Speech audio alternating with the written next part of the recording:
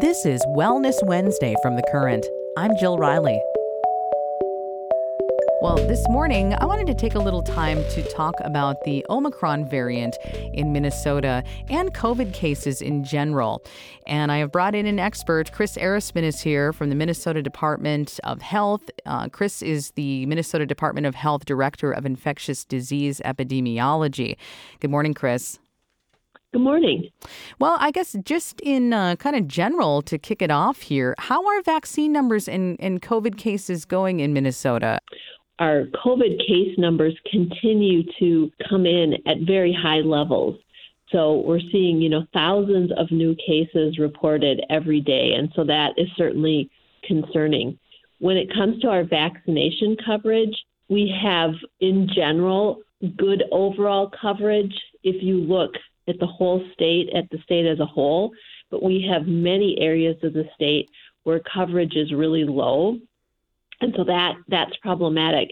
And even though we've, achieved some of our vaccination goals, our coverage isn't sufficient. I mean, we're clearly seeing a lot of transmission with Delta up until this point, and now we've got Omicron joining the fray. And so I would say that we're pleased that people are getting boosters. We think that's really important because we know that there is waning immunity, and so we're seeing consistent numbers of people seeking out boosters.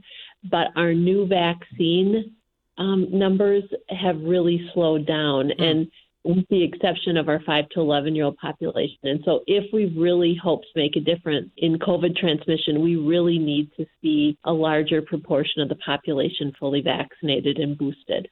Now, is the Delta variant sort of the driver of the spike in cases right now? And, at the end of last week, we got the news that the Omicron variant is in the U.S. In fact, the first case was in Minnesota. I guess just in overall, with these variants, Omicron is top of mind. It's kind of the subject this week. Can you talk specifically about that variant and if there's any evidence that that's driving case numbers? So Omicron was first identified by scientists in South Africa. However, the identification doesn't mean it was the first time that the variant was circulating, but just that they were the first to identify the genome. And what we know about Omicron is that it has a number of mutations across the SARS-CoV-2 genome.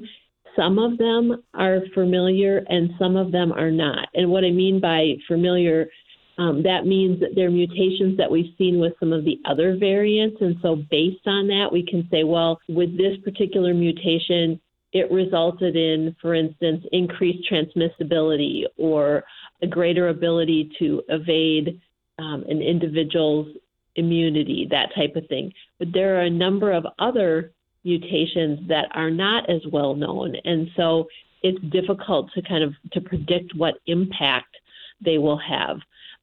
We really need to see more information, more data about real world circumstances with this variant. But we do know that it's very likely that it is going to be very transmissible. In fact, there's already some predictions that it's 3 times as infectious as Delta was. There's also, some concern that it may be able to evade some of our immunity. So one of the things that we're very much going to be looking at is the impact that it has on vaccine effectiveness. So there are a lot of things that we don't know that we'll be watching for, but there are some general predictions that we can make based on some things that scientists know about mutations they've seen with other variants. To the question of whether or not the peak that we're seeing is due to Omicron, we feel very confident that it is not. Our public health laboratory sequences in collaboration with partners. They are sequencing about 20% of specimens.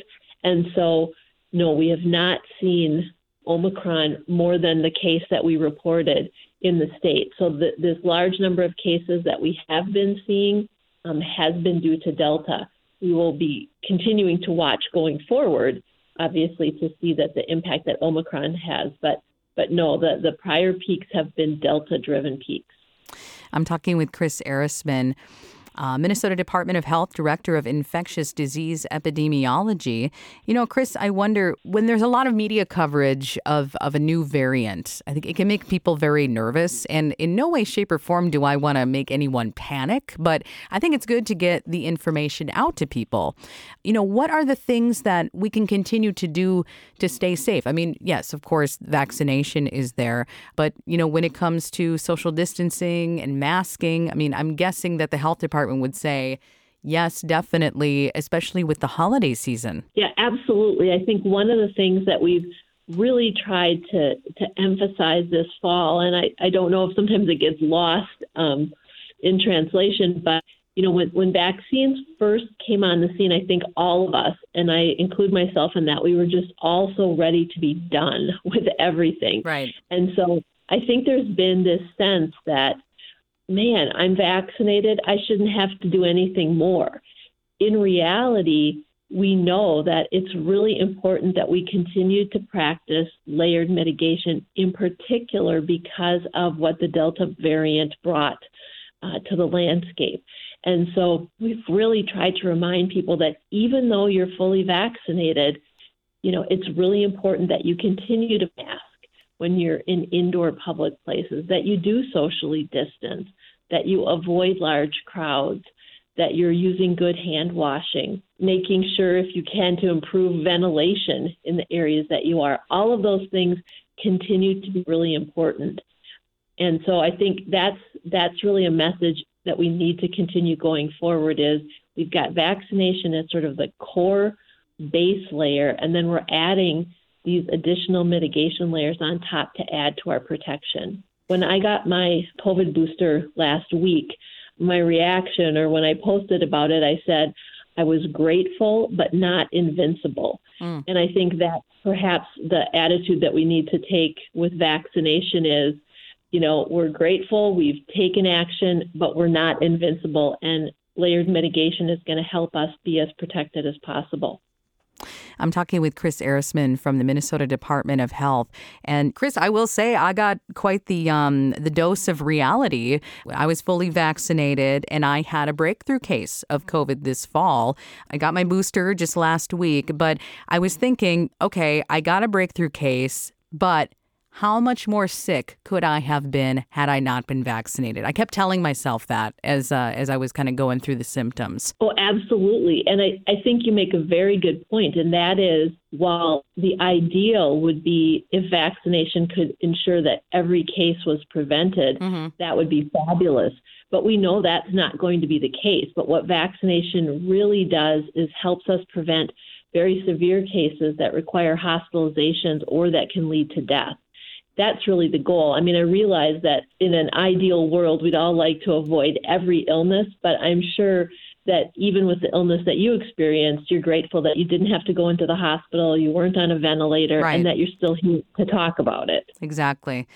Well, Chris Ehresmann from the Minnesota Department of Health, thank you so much for joining me for Wellness Wednesday, talking about COVID cases, the Omicron variant, and ways to stay safe this holiday season. And Chris, I wish you and yours a happy holiday season, and thanks for joining multiple times now here on Wellness Wednesday. Well, same to you. Thank you.